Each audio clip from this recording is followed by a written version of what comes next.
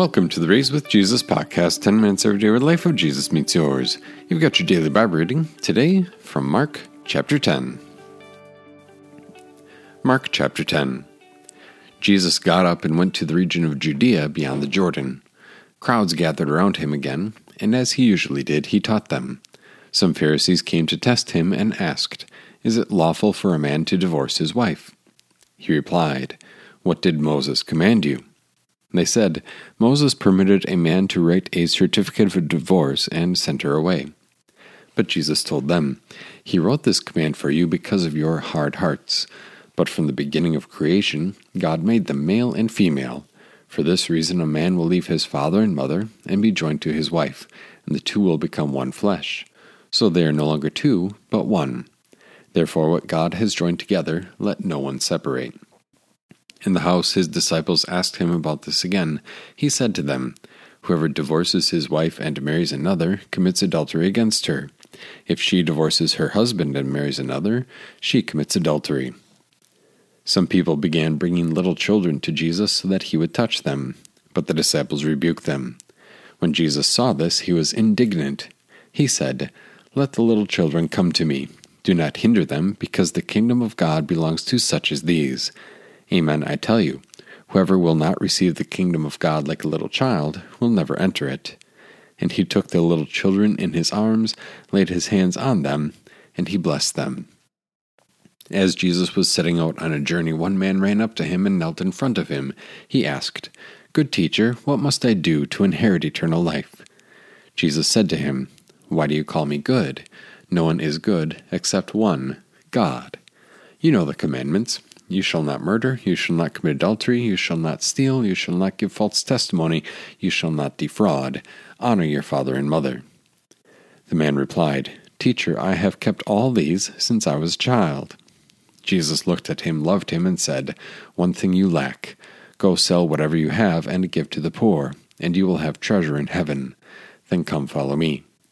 When he heard this, he looked sad and went away grieving, because he had great wealth. Jesus looked around and said to his disciples, "How hard it will be for those who have riches to enter the kingdom of God."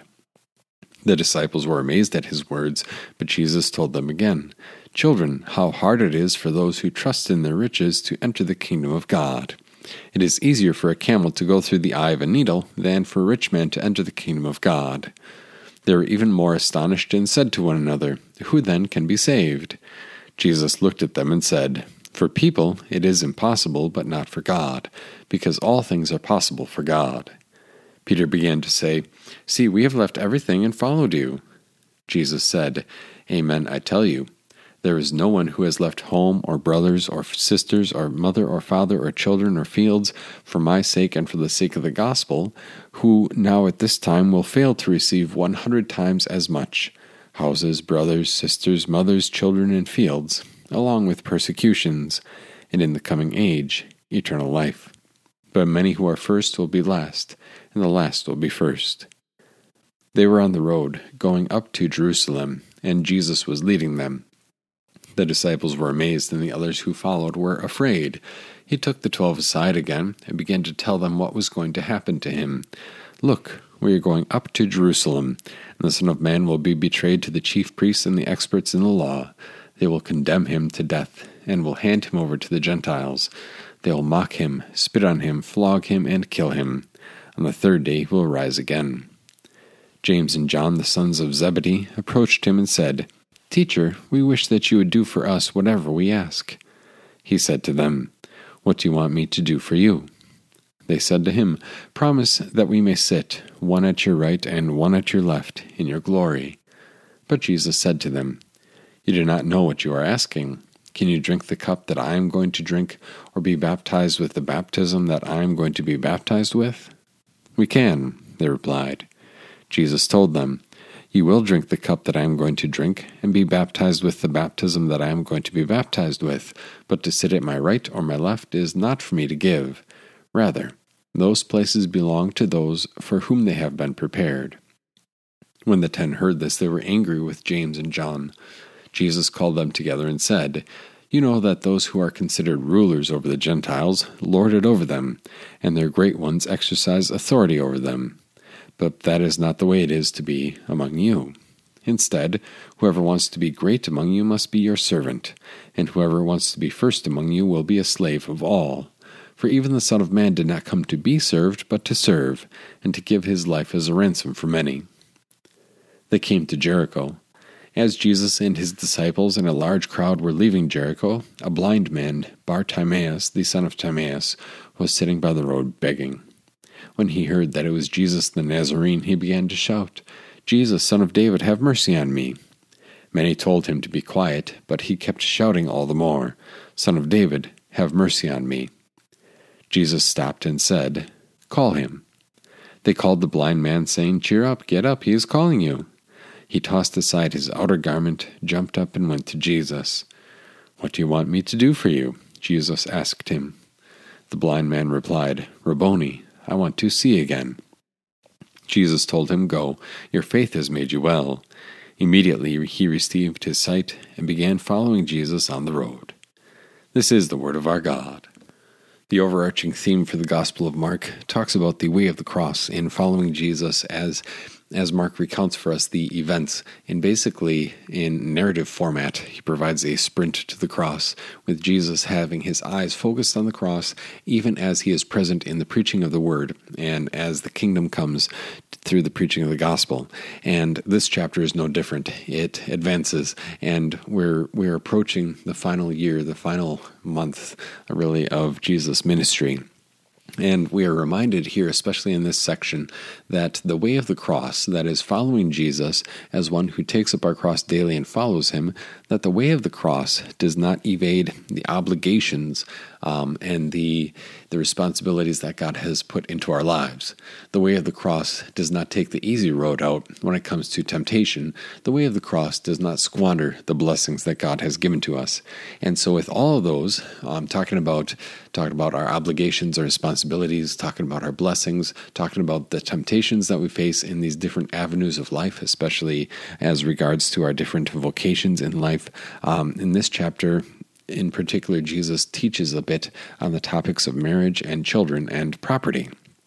You see that the blessings that God gives through marriage, and the blessings of children, and the blessing that God commits into our hand in the form of property or other tangible wealth, those are things that faith meets and deals with in faith, manages well as blessings to the glory of God, not as selfishly as the rich young man and our hearts want to do.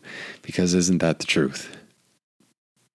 That at every junction, even as our heart at the same time wants to honor God, wants to use his blessings wisely, wants to avoid temptation and carry out our responsibilities well, wants to find joy in the vocations that Jesus has given to us, at the same time our heart also turns aside and says, but this would be the easier way. And that sounds like a lot of work, but here is something that is different.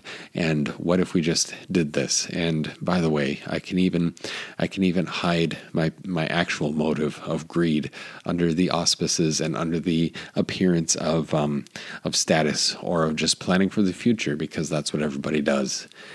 And when it comes to temptation, especially when we get to the topics that Jesus addresses here in Mark chapter 10 of marriage and children and property or other material wealth. When it comes to these topics, the major temptations in all of these areas is that, the grass is greener syndrome. Basically, the same temptation that Satan gave to Adam and Eve, that God is holding out on you, but here is an easier option, and it is a better option, and it will turn out better for you. Because all of these temptations to shirk our responsibility, temptation to chase after wealth, they all make promises that God makes, except they can't follow through. And they won't follow through.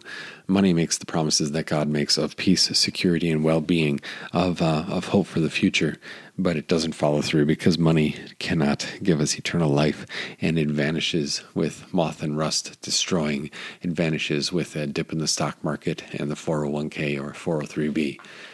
And the temptations in when it comes to children, the temptation to not follow through and give the attention to the children when they need it and to care for them as they need it it doesn't turn out well. I mean, that sometimes that's just, wanting a few moments, and maybe it's laziness or maybe it's just being tired. But all of the above, the temptation is to say, well, that's not my responsibility right now. And as Christians, we can support one another and reach out and say, hey, do you need some help with this?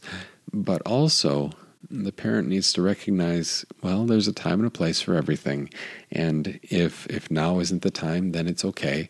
But the bottom line is that these children, they live day to day, and the days add up quickly.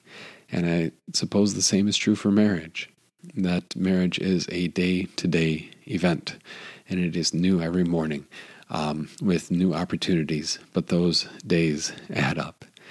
And the question, do we take up the cross and follow Jesus in regard to these avenues, these vocations of life? Or are we tempted and led astray to the easy path of not right now, and I'll do it later, and having actual motives that we try to cloak in good-looking motives? Dear friend, let us repent of that. This Jesus goes to Jerusalem for us. He carries that sin too. He carries yours and mine, of our failings and shortfallings, of our lack of motivation and wrong motive. Jesus carries all of it for you. And he says, along with us sitting there almost next to blind Bartimaeus, Jesus says, come follow me. You have eyes. You see what Jesus has promised. You see what Jesus has unmasked about our sinful flesh. But most of all, you see the grace that he has won for you at the cross. So let's follow him. Thanks for joining us here at the Raised with Jesus podcast. Be sure to tune in this coming Saturday. We have part 1 of our interview with Karen Fisher from Christian Family Solutions, or also known as WLCFS, Wisconsin Lutheran Child and Family Services. God bless your day.